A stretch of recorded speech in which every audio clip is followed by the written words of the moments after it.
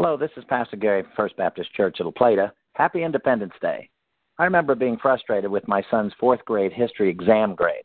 One of the questions he missed was, what is the 4th of July? And he answered, June 22nd.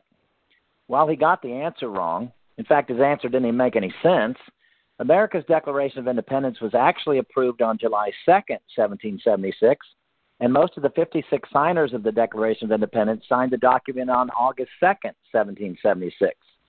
What is the significance of July 4th, 1776?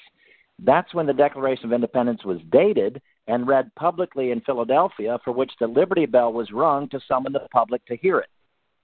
Declaration of Independence signer and future President John Adams thought Independence Day should be celebrated on July 2nd and was so against celebrating on July 4th that he never did so, even refusing invitations to attend Independence Day appearances and parties.